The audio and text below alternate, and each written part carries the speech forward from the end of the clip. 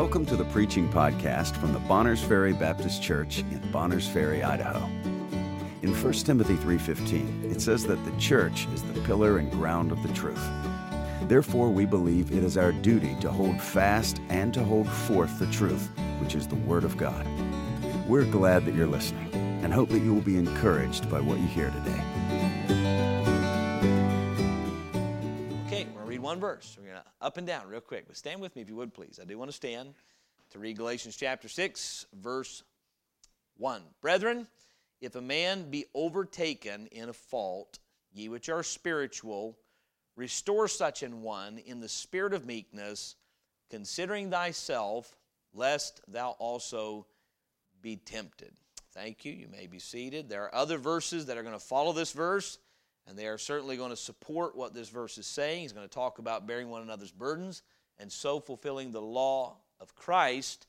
He's going to talk about the need to have a humble mind, and he's going to articulate some more based on this verse. And I believe even not being weary in well-doing has to do with the work of restoring a brother. Restoring brethren is not an easy thing to do when they've been overtaken, but it is a duty of ours to do. How many of you understand the implications of Matthew 24? I don't have the verse written down, where the Lord Jesus says, because iniquity shall abound, the love of many shall wax cold. Now, I know this from being in church.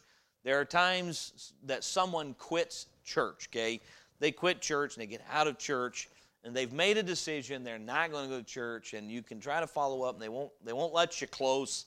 And that often, when someone, by the time they get to the point where they're ready to quit church, that is often the case, okay? And I understand that, and there's not really much you can do if someone is not willing to let you do that. But on the other side, isn't it easy to get calloused about people who are saved and out of God's will and not want to do the difficult work of seeing them get their spiritual bones reset? That's kind of what I think of here. If a brother be overtaken in a fault, ye which are spiritual, restore such one. My understanding is the same word that's used here for restore would be to bring back to a place. It's the same word that's used of Peter and John when they were mending their nets. Okay, it's the same exact Greek word. They were mending, so their nets were broken or damaged, and they're repairing them. And so we can say more, and maybe with the Lord, I would like next week to deal more with the restoration or what it means to be overtaken in a fault. But the point would be here, Paul is specifically addressing a group of people among the Galatian churches, and he believed they would know who he was talking to when he said, ye which are spiritual, restore such an one in the spirit of meekness. It's interesting, the way that he gives the commandment, only a spiritual person would respond to it correctly. A carnal person cannot respond with the spirit of meekness and doesn't care if a brother's overtaken in fault. They just really don't care. It doesn't have to do with their life. It doesn't affect their pocketbook. It doesn't affect their sleep at night. It doesn't affect their happiness in this physical world, so why does it matter? Carnal people don't care about spiritual things. They can be saved, but they really don't care about spiritual things. So really the way that the commandment is crafted, it's going to catch the ear of a spiritual person. But tonight, it gives us an occasion and an opportunity to use the Bible to define a term. How many of you think sometimes you ever been around somebody and they're discussing the Bible, and maybe you're not pastors, so maybe this doesn't resonate with you like it kind of does with me, but people discuss the Bible and they'll treat the Bible like everything is uncertain, like we're all just making our best guess at what we think is true, and they wax eloquent about the things of God, but when you're done, there's no decisiveness. It's, well, some people believe this text means this, and some believe it means this. And I'm not talking about presenting how different people might see a text. There's some value in that from time to time, especially if the Lord has written it in such a way where it's not conclusive. But much of the Bible's not written that way. We agree with that. But my point is this. Many times, these who are never decisive about spiritual matters are often deemed the most spiritual people. Oh, brother so-and-so, doctor so-and-so. And you read or listen to what they have to say, and they leave you hanging in limbo, not sure, is the Bible true or are there errors in it? Are we saved by grace or are we saved by works? You with me? They just kind of, and many times there's an admiration for that kind of person as though the most spiritual thing you can do, especially in this world of what are we calling this? Postmodernism, right? The most spiritual thing you can do is be respectful of anything that anyone else believes. That's okay. I believe in being respectful of other people in the sense that they are valuable to God and we are to esteem others better than ourselves. But that doesn't mean I am to respect every lie someone believes, right? And often that person is deemed spiritual who will never disagree with anybody. I think of a radio personality. Some of you are going to know exactly who I'm talking about. I'm not going to name a name. But he's on the radio talking about biblical things to do with the Christian life. And you'll never hear him disagree with anything anybody says to him. He'll say something like, well, that's a good point. I never thought of it that way. And there's no decisiveness. He's nice, very sweet, kind, nice man. But never decisively, what you just said can't be right because the Word of God says. And many in our world would see that person that is just congenial and easy to get along with. They'll mistake that for spirituality. How many understand this often happens? Our natural thinking is the exact opposite of what is true. One of the things that will stand out about a spiritual person is they are decisive. And when we are indecisive, it is often a mark of carnality. And that's not the only mark of spirituality. Now, we're going to see three things tonight about a spiritual person or a spiritual man. We're going to look at the measure of a spiritual man, the marks of a spiritual man, and the mandate for a spiritual man, which we find here in Galatians chapter 6. So let's go to 1 Corinthians chapter 14. 1 Corinthians chapter 14. And let's look at what the Apostle Paul says here in 1 Corinthians 14. Now, you know as well as I do, the Corinthians had been rebuked in chapter 1 and in chapter 3 for being carnal.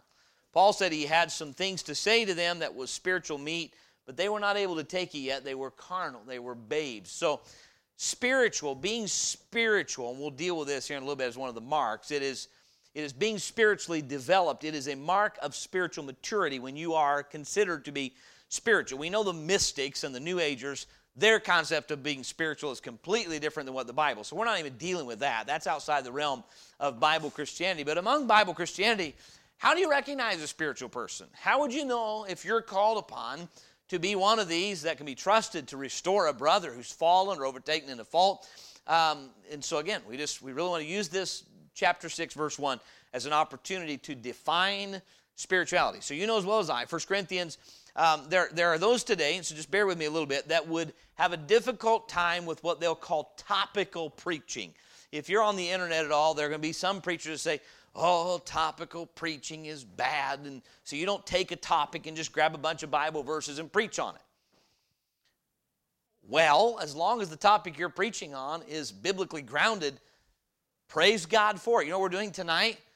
We're using expositional preaching to preach on a topic. We're opening Galatians chapter 6, and you know what the topic is? Being spiritual. You can't deal with your Bible without getting into topical preaching. And so if you hear somebody say, oh, the only thing God cares about is expositional preaching. Well, if what they mean is you open the Bible and preach it in its context, amen to that. You don't cherry pick a verse and make it say what you want it to.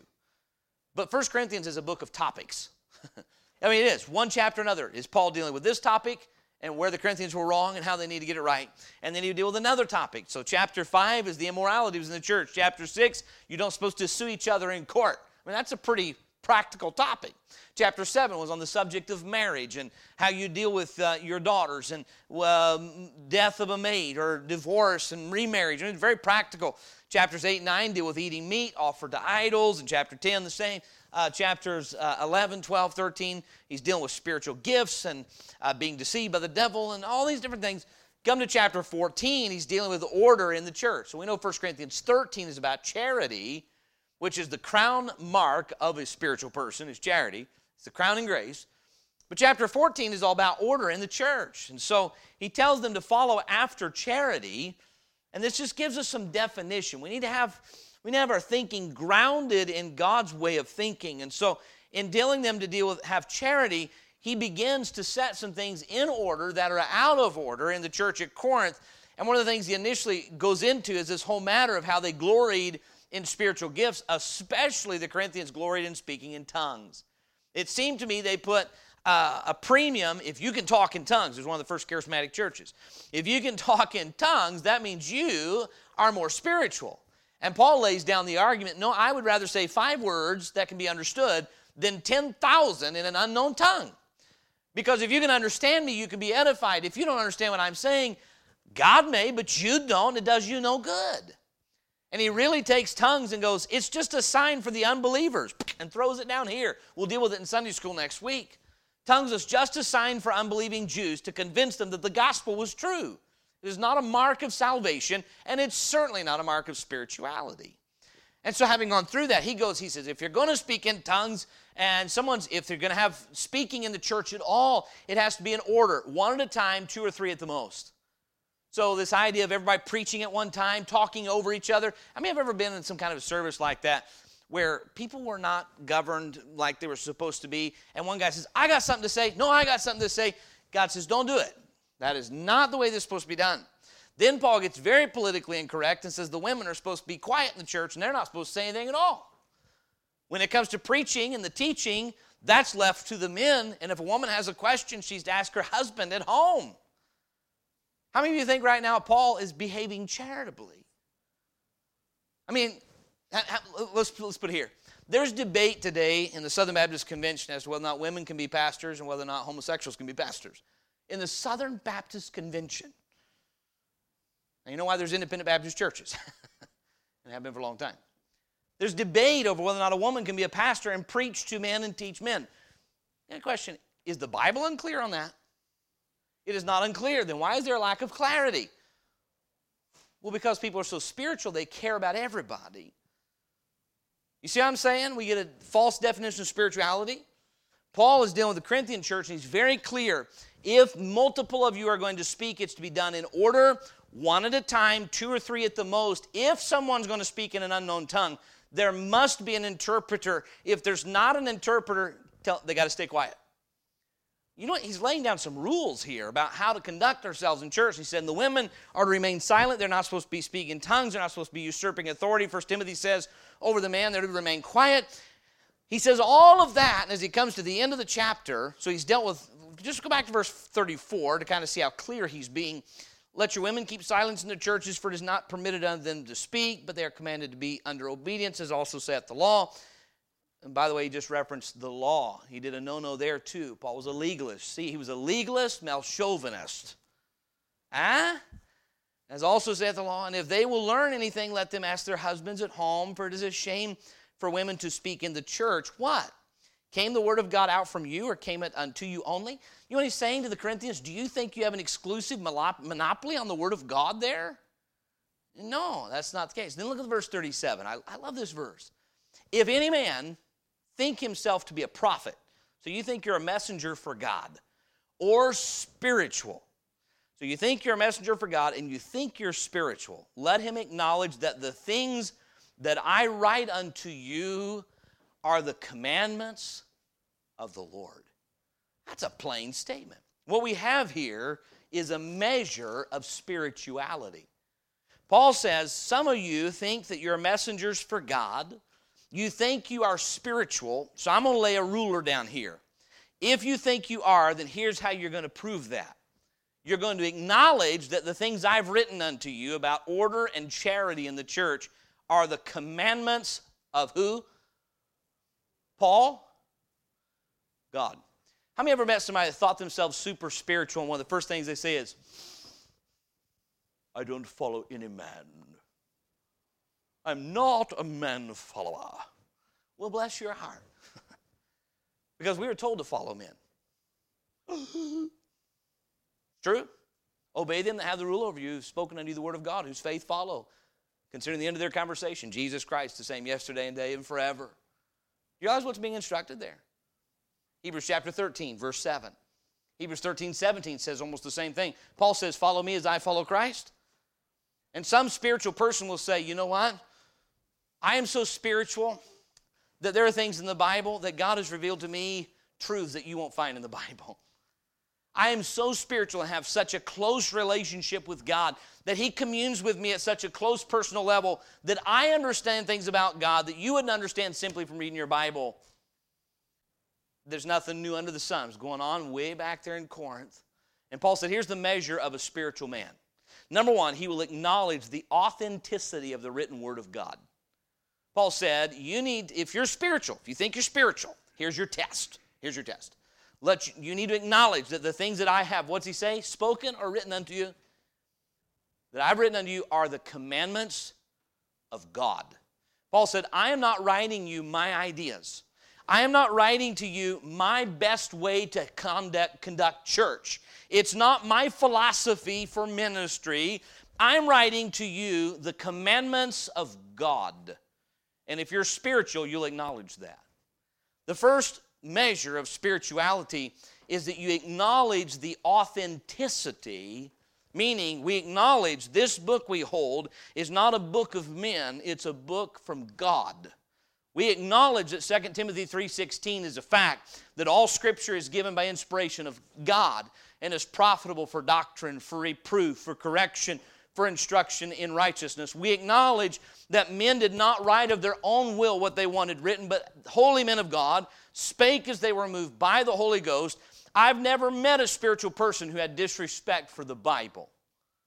And a man recently, and I've spoken some about him because it's hit the internet world like a wave. He claims to be an independent Baptist, and for 3 years he slowly brought his church from King James only position into modern translation position. Now he's posted a how-to video on how you can also deceive your church when they think you're King James only, and you can take them into being a modern translation church. Now, if that's what he wanted to be, he should have just out and said, I don't believe in that old book anymore, and I want to go the way of the new translations, but he didn't. And some would laud that man as a spiritual man. Spiritual because he's trying to make progress and win people. And what happens at the end of the day is it casts doubt on the Word of God. Do we have God's Word or do we not? No. The mark of a spiritual man is he will acknowledge that the things written in this book, someone will say, well, it's just 1 Corinthians 14. I don't think so. Look with me at 1 Thessalonians chapter 2. We've looked at these verses recently. Paul commended the Thessalonians for being an exemplary church, and he says this about them in 1 Thessalonians chapter 2. Let's go back to verse 11. As ye know how we exhorted and comforted and charged every one of you, as a father doth his children, that ye would walk worthy of God, who hath called you unto his kingdom and glory. For this cause also thank we God, without ceasing, because when ye received the word of God, which ye heard of us, ye received it not as the word of men, but as it is in truth the word of God, which effectually worketh also in you that believe. Remember what Paul told Timothy in 2 Timothy 2:15, study to show thyself approved unto God, a workman that needeth not to be ashamed, rightly dividing the word of truth. The spiritual person can only be spiritual when they have an anchor for their faith, when they have a foundation for their faith, and that foundation is the written word of God. The spiritual person, the measure of a spiritual man, is first and foremost, he acknowledges the authenticity of the written word. Number two, or letter B, he acknowledges the authority of the written word. Notice what Paul said in 1 Corinthians 14:37. If any man think himself to be a prophet or spiritual, let him acknowledge that the things that I write unto you are the suggestions of the Lord. They are the requests of the Lord. Commandment is a strong term. It is an unequivocal, this is what you are to do. Commandments are what sergeants give to privates. Commandments are what daddies give to children. At least that's the way it's supposed to be. What mamas are to give their children. They give them laws and commands. God gives us commandments. Meaning this, you and I can't be spiritual if we have an authority problem. And by the way, you know how you can tell if you have an authority problem? When authority comes up, you bristle. When the issue of authority comes up, when the issue of the authority of God's word comes up, when the issue of the authenticity of the word of God comes up, and you bristle inside, well, you got an authority problem. And you and I cannot be spiritual as long as we're not submitted to God. Amen? So the measure of a spiritual man, according to 1 Corinthians 14:37, is he acknowledges the authenticity of the written word of God. How many of us believe this? order in church is necessary for going to heaven. Does anybody in this room believe that? Of course not. How many of us would understand what Paul's dealing with in 1 Corinthians 14 is something we would call a secondary issue as it relates to salvation? Has nothing to do with making you righteous enough to go to heaven. Do you realize saved people on their way to heaven can have disorder in a church? Well, the Corinthians did. They were brethren. Absolutely. We're not saved by how we do church. We are saved by Jesus Christ. And yet, Paul said, if any man, let me try 21st century American spiritual scholasticism. If any man among you think himself to be a prophet or spiritual, let him acknowledge that the only thing that matters in the Bible are the fundamentals that relate to salvation. If you think I got a little burr under my saddle tonight, you're right, I do. There's this nonsense that's being taught now in Baptist churches, that really there are essential truths in the Bible and there are non-essentials. And you know what the truth is? Paul didn't say, if any man among you want to be saved, let him acknowledge the things I write unto you. We're not talking about being saved. We're talking about being spiritual. And if you and I are going to be useful to God in His service, we need to be spiritual people. There are some people that are content to be carnal. They are content to live their lives for the experience of this life and are not concerned about how many souls they're taking to heaven. They're not concerned about the unseen. I'm just concerned about what I can see, feel, and touch in this life. I'm going to heaven, and I don't care if anybody else goes with me. I just want to have a good life. That's carnality. Listen, you and I can have our sins forgiven, be possessors of eternal life, and be carnal. But Paul says, but if you're going to claim to be spiritual, I'm going to put you to the test. A spiritual person will never kick back at the written word of God, even if he thinks it is secondary. When I hear people saying, well, there are things in the Bible that have nothing to do with our salvation and they are non-essential. There's not one word in this book that's non-essential. If it were, he wouldn't have put it there. Every word of God is pure, except the non-essential ones. I'm trying to form some things in us as a church with God's help. This book is essential. Every word. Not only the things that relate to your salvation. By the way, is there anything in the Bible that suggests the only thing that really matters at the end of the day is what relates to our salvation? Someone said, well, that's what will determine fellowship. And I'm going to tell you something. A spiritual person will do everything they can to maintain fellowship with a brother because they love the brethren. But the fact of the matter is there's so many today that are content to not be spiritual.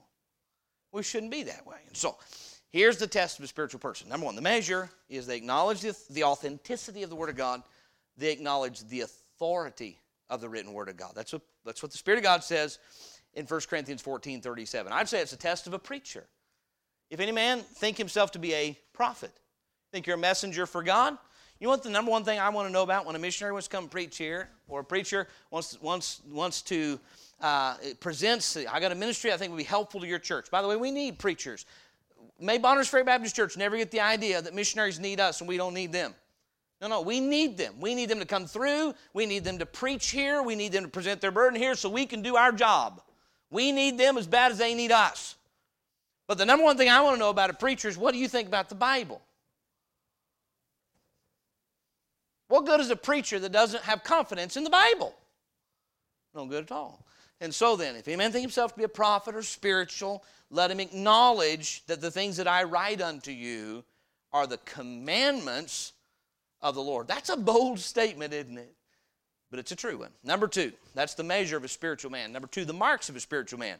There's just some high points, I think, that are characteristic as we look at the Bible of a spiritual man. Number one, we're right here in 1 Corinthians 14:37, the spiritual man is dependent on the Word of God. He is dependent on the Word of God. The spiritual man acknowledges, I need the commandments of the Lord to guide my steps. The reproofs of instruction are the way of life. That's what Proverbs tells us. A spiritual man understands, I am not wise in myself. A spiritual man understands, there's a way that seemeth right unto a man, but the end thereof are the ways of death.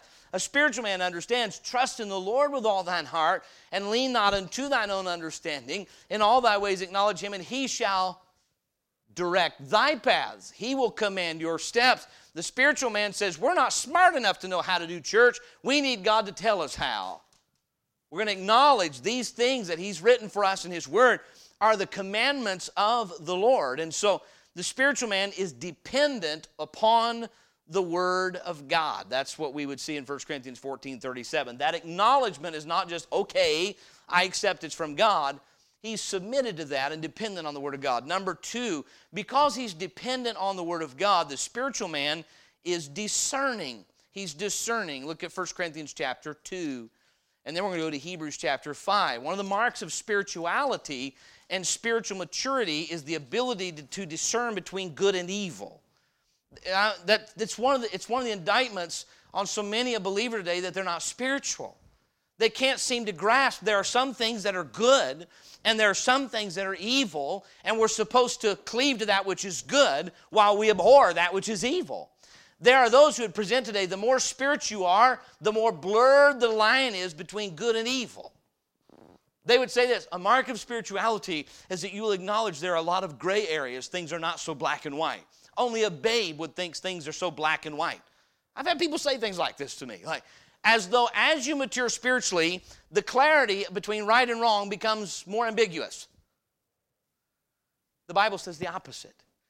The more spiritual you are, the more stark the contrast is between good and evil. Let's look at it. Let's see it from the Bible. 1 Corinthians chapter 2. 1 Corinthians chapter 2. And let's back up to verse 7. But we speak the wisdom of God in a mystery, even the hidden wisdom which God ordained from before the world unto our glory, which none of the princes of this world knew, for had they known it, they would not have crucified the Lord of glory. But as it is written, eye hath not seen nor ear heard, neither have entered into the heart of man the things which God hath prepared for them that love Him. But God hath revealed them unto us by His Spirit, for the Spirit searcheth all things, yea, the deep things of God. For what man knoweth the things of a man, save the spirit of man which is in him?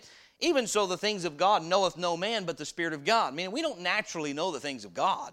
Verse 12, now we have received not the spirit of the world, but the Spirit which is of God, that we might know the things that are freely given to us of God, which things also we speak, not in the words which man's wisdom teacheth, but which the Holy Ghost teacheth, comparing spiritual things with spiritual.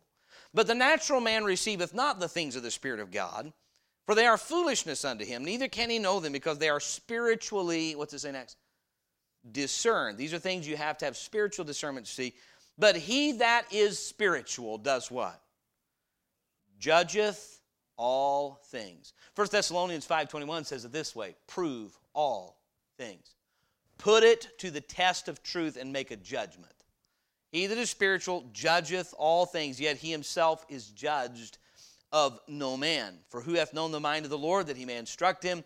But we have the mind of Christ. Remember how Paul commended the Bereans, he said, these were more noble than those in Thessalonica, that they searched the Scriptures daily to see whether these things were so. We're living in a world that says the more ecumenical you are, the more open-minded you are to all ideas under the heading of Christianity, the more spiritual you are. Well, what if a lie is being taught? If I start in this pulpit teaching you something contrary to the Word of God, are you spiritual for pretending it's true when you know it's not in line with God's Word? No. We just want to love the brethren. We don't love by concealing truth. We love by telling the truth. Amen? The only time it's right to love and conceal the truth, the Bible says charity covereth a multitude of sins, meaning when someone's been forgiven, you don't go around blurting. You choose to forget it and let it go. You're willing to say, I pretend that never happened in order not to hurt that person. But we're not talking about sweeping things under the rug. We're not pretending like error is truth and truth is error. And what we're living in is a world that says what we have to do to be spiritual is treat every idea like it's equal in value. All men were created equal, but all ideas are not. There are ideas and philosophies that are false. Much of your New Testament was written to expose false teaching and false teachers. Yes, it's true. And so the spiritual man is discerning. He is able to say, that's truth, that's a lie. The spiritual man judgeth all things. It doesn't say he judges all people. We're not to judge one another. We're not to set ourselves up as the superior one. You answer to me. No. That's not our job. We all answer to Christ. But we are to judge all things. You're to hear what I'm preaching you tonight, put it against the test, be spiritual enough to hear what your preacher's preaching, test it against the Bible to say, is that really what God's saying? Are spiritual people really discerning? Is that a truth? Spiritual people are discerning people. And so we'll come in just a moment. They're not only discerning, they're decisive. Let's look, if you would, with me at a couple more verses. We've seen Galatians 6:1. They're discerning of all things, or judging. They judge all things.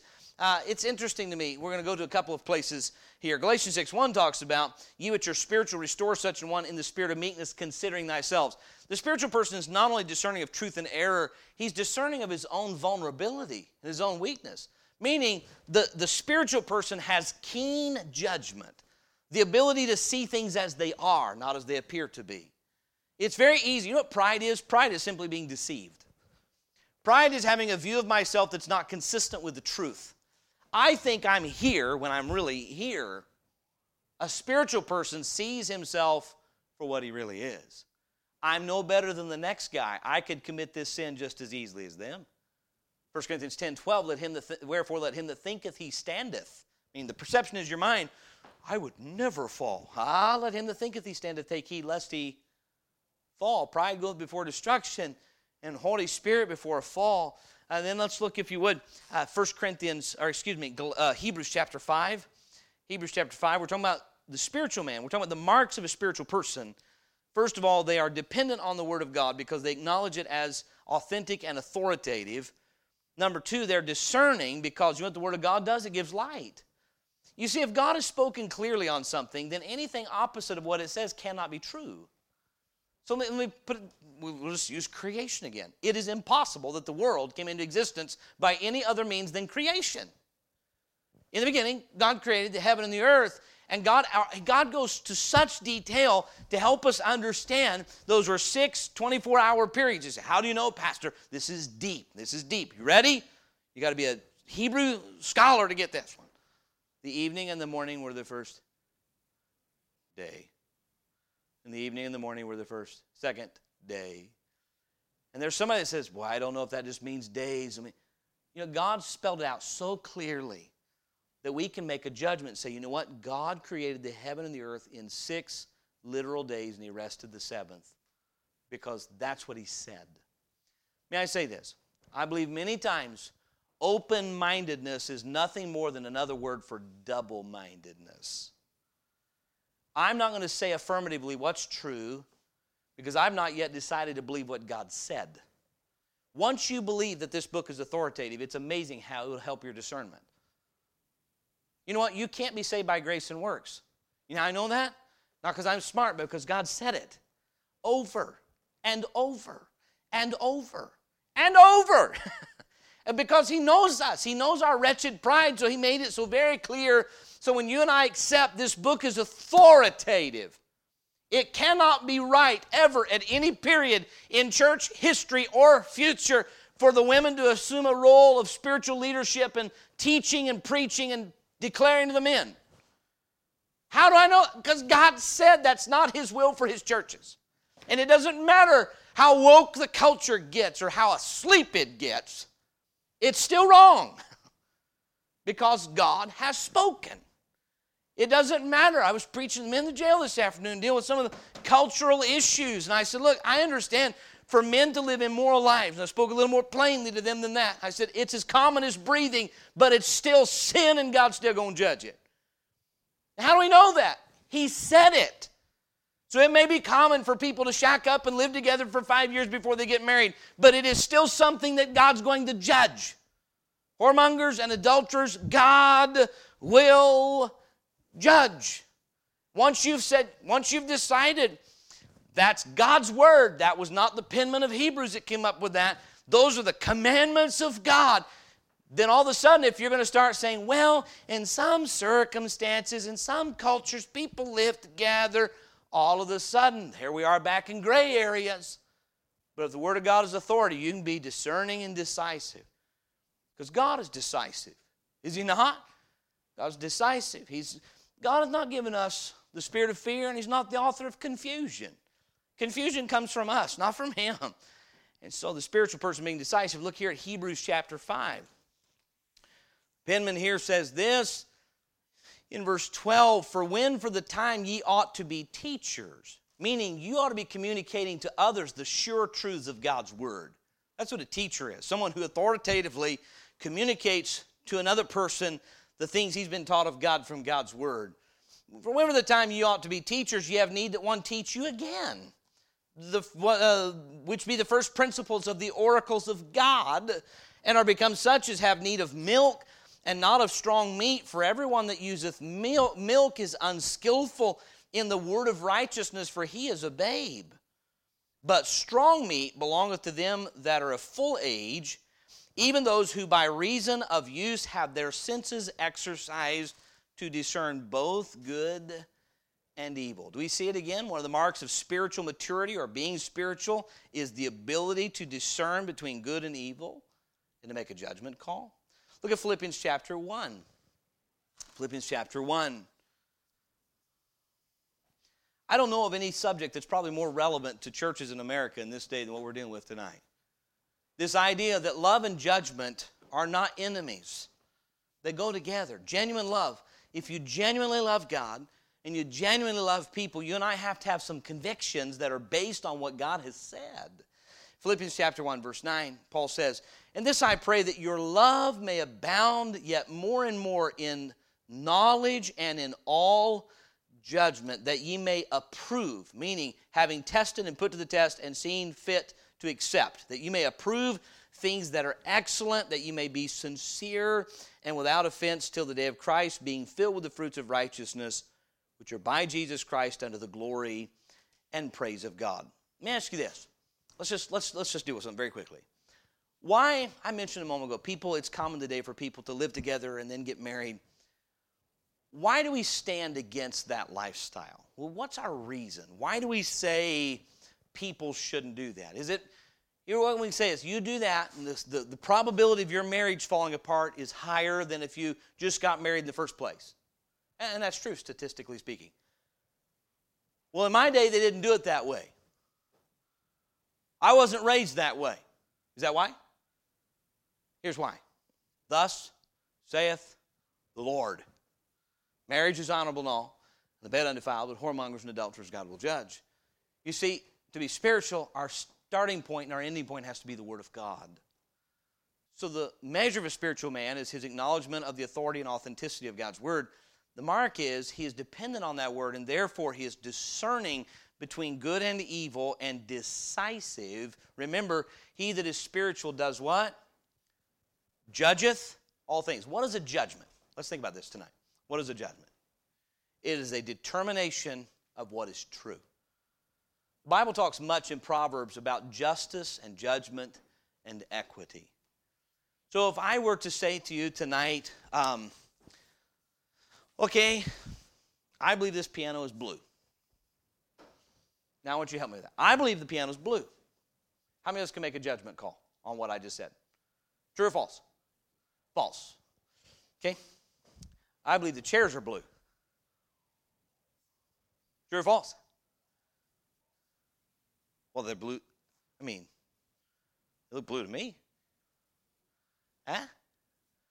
You have to make a judgment when I tell you something. How many of you know the closer my lie gets to the truth, a little harder it gets to make the judgment?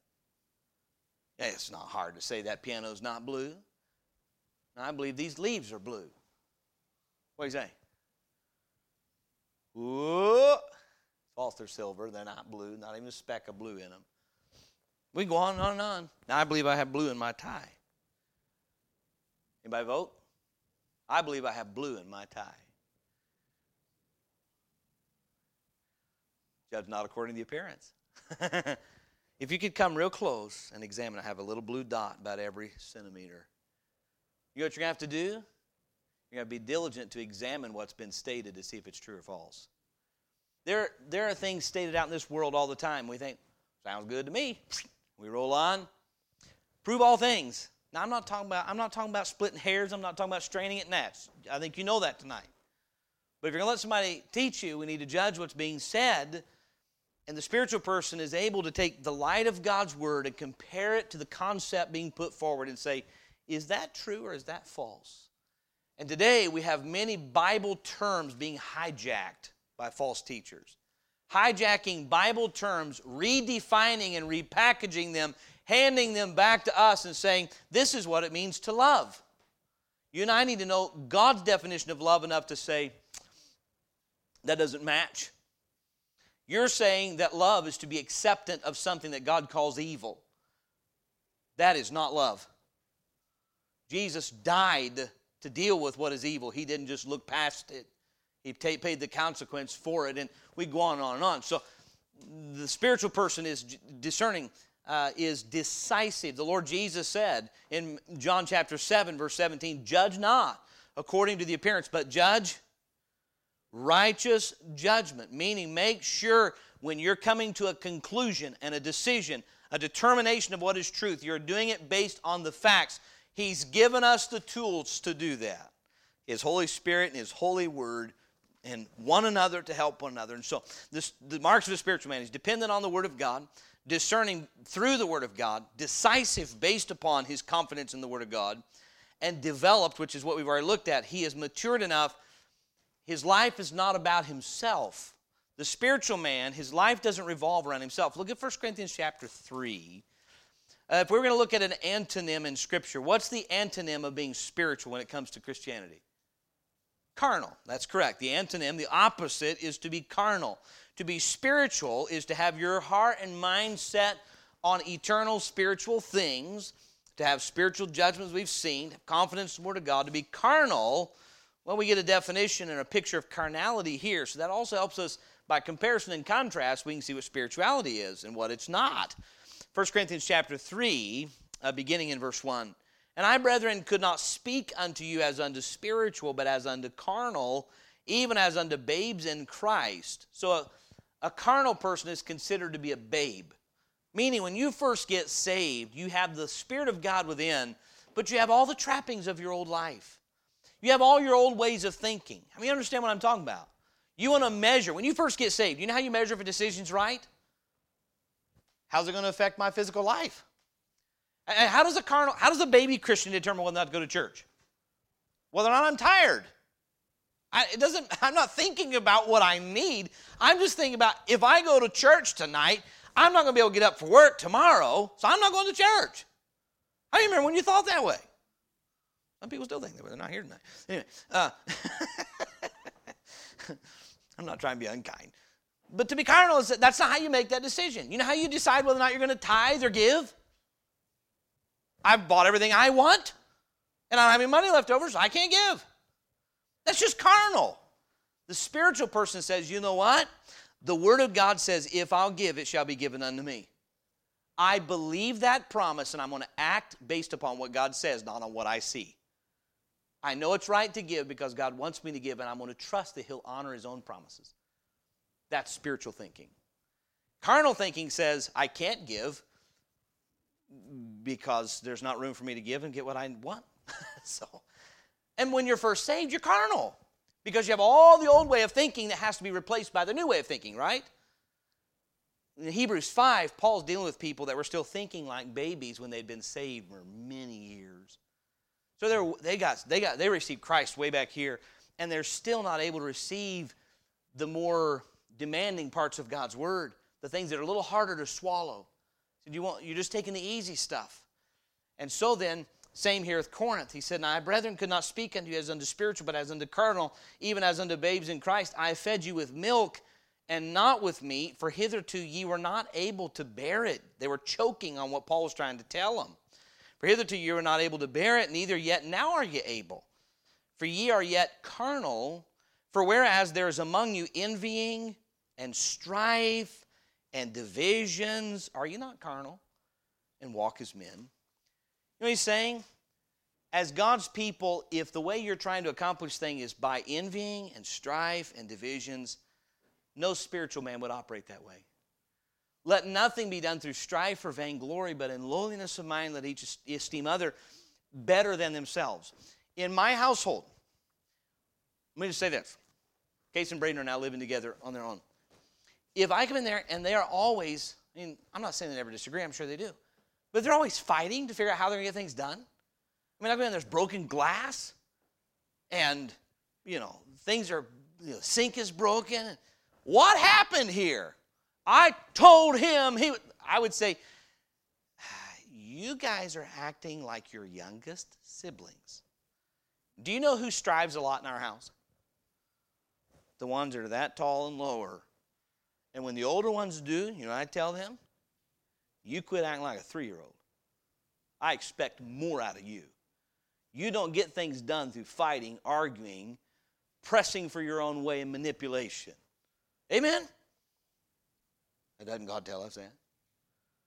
You don't get things done that way. If a church functions, and I cannot say, I praise God, what I'm preaching to you right now is not a rebuke, because that's not the way things are being done right now. But how many of us know a spiritual church can become carnal? Absolutely. And so tonight, the spiritual person is mature enough that he operates according to the principles of 1 Corinthians 13, not according to the practices of 1 Corinthians 3, strife and divisions and debates. And he said, you're just living like normal men, like any other man. You're not acting like you have the Spirit of God in you. And so the spiritual man is dependent on the Word of God, discerning of things based upon the Word of God, is decisive. Because of that, he is developed spiritually enough to no longer be self-centered, but Christ-centered, Spirit-led. And then finally, he is a man who demonstrates the presence of the Holy Spirit in his life. Now, the word spiritual is not used here in chapter 5, but it surely is in chapter 6, verse 1. What was the prelude to chapter 6, verse 1? When Paul says, ye that are spiritual, what was the fruit of the Spirit? So a spiritual person, you know what's going to be in their life? Love, joy, peace, long-suffering, gentleness, goodness, faith, meekness, and temperance. If you read that ninefold fruit and you start reading what's going to have to happen in Galatians chapter 6, all of those things will be necessary if you're going to restore a wayward brother. You're going to need love because you're going to care more about him than he cares about you, right? You're going to need joy. You're going to need to say, you know what? I find my fulfillment in the Lord Jesus Christ and in my relationship with him, being in his family, being part of his work. You're going to need peace. You're going to need long-suffering, gentleness. How many think you should reset a bone like this? Hold still. Take some tenderness. You're going to cause somebody pain, you better go at it easy. There's times we have to cause each other pain. Faith will say this, faith for the wounds of a friend. Boy, I'm your friend. No. Gentleness. You know what? Braden's going to therapy because he had an operation on his knee. Here's the way you do that. You just grab that thing and say, all right, here we go. Let's go to work. Woo, he's crying thinking about it. Gentle. It's a process, right? And so you're going to need the fruit of the Spirit if you're going to help wayward people. You're going to need some gentleness, long-suffering, gentleness, meekness. The Bible says you're going to have to consider yourself and realize it could be you right there. Temperance, self-control under the leadership of God's Spirit. So the spiritual man demonstrates the presence of the Spirit through the fruit of the Spirit. So the measure of a spiritual man, he acknowledges both the authenticity and authority of God's Word. The marks, he's dependent on the Word of God, discerning, decisive, developed spiritually, and demonstrating the presence of God's Holy Spirit through bearing fruit. And then finally, the mandate of a spiritual man. What is the use of being spiritual? It equips you to serve others. That is the value of being spiritual. You can go to heaven without being spiritual. We all agree on that, amen? Carnal people die and go to heaven every day. But carnal people are not used of God to serve His people. Spiritual people are. You can't restore anybody. You can't win sinners to Christ as carnal. It's just not. One of the greatest hindrances to the evangelism of this world is carnality among God's people. And they see bickering and fighting amongst God's own people. You know what it does? It puts up a block. It builds a wall. It becomes an offense to people. And I'm not talking about standing for the faith. People could accuse Paul of bickering. He wasn't. He was laying down, this is the Word of God. And we need to hold one another accountable to that and provoke to love and to good works. And so I'm not talking about not disagreeing. If we love God when we're spiritual, we're going to have to disagree. We're going to have to. Because somebody's going to say something that is contradictory to God's Word. But a spiritual person knows how, with God's wisdom and God's help, to say, That's not right. So let's look at the mandate of the spiritual person. It's where we started, Galatians 6:1. Brethren. I think that's a key word. Paul is willing to call a bewitched bunch of people who had started biting and devouring each other brethren. How could he do that? We have a lot of people today caught up in what we'll call lordship salvation. If you're not acting like you're saved, it's because you're not. Careful. Better be careful. You people that are biting and devouring, you're just not saved. What if they say, I am absolutely, firmly, deeply convinced that Jesus Christ is God's only Son, and only through Him can a person be righteous enough to go to heaven, and my personal faith is in Him and Him alone. But your conduct is rotten. You're as proud as a peacock. How many believe the Galatians are being proud? You know what false doctrine will do? It'll make saved people act like lost people. Huh? Hear me now. That's why you better guard your doctrine. False doctrine will cause saved people to act like lost people. And then God will have to chasten and correct. But you know what Paul says? Paul's a spiritual man. So you know what he calls them? Why does he think they're brethren? Based on what he sees or based on the principles of God's Word? Do you realize what Paul called the Corinthians? Read 1 Corinthians 1. He called them saints. How many of you would call Corinthians saints? Did Paul call them saints based on them or based on the principles of God's Word? And he said, because you're saints, I'm going to treat you like saints and tell you, you need to get right with God. Right? Paul's being decisive. He's not planting doubt in the minds of the Galatians. He said, I stand in doubt of you. You're causing me concerns. He addresses that. Your conduct lays doubt on your profession, but he's coming right back to the principles, and he says, brethren. I'm reminded, you are believers in Christ. You're brethren in the Lord. If a man be overtaken in a fault, then he's going to focus his attention, ye which are spiritual. Do you know who has to bear the majority of weight of responsibility in a local church? The spiritual ones. You ever heard it said 10% of the church does 90% of the work? Anybody ever heard that statistic? Now, I don't believe that's true here. I praise God for it. But when it is, you know why? Because you got 10% are spiritual, 90% are carnal. Should it be that way?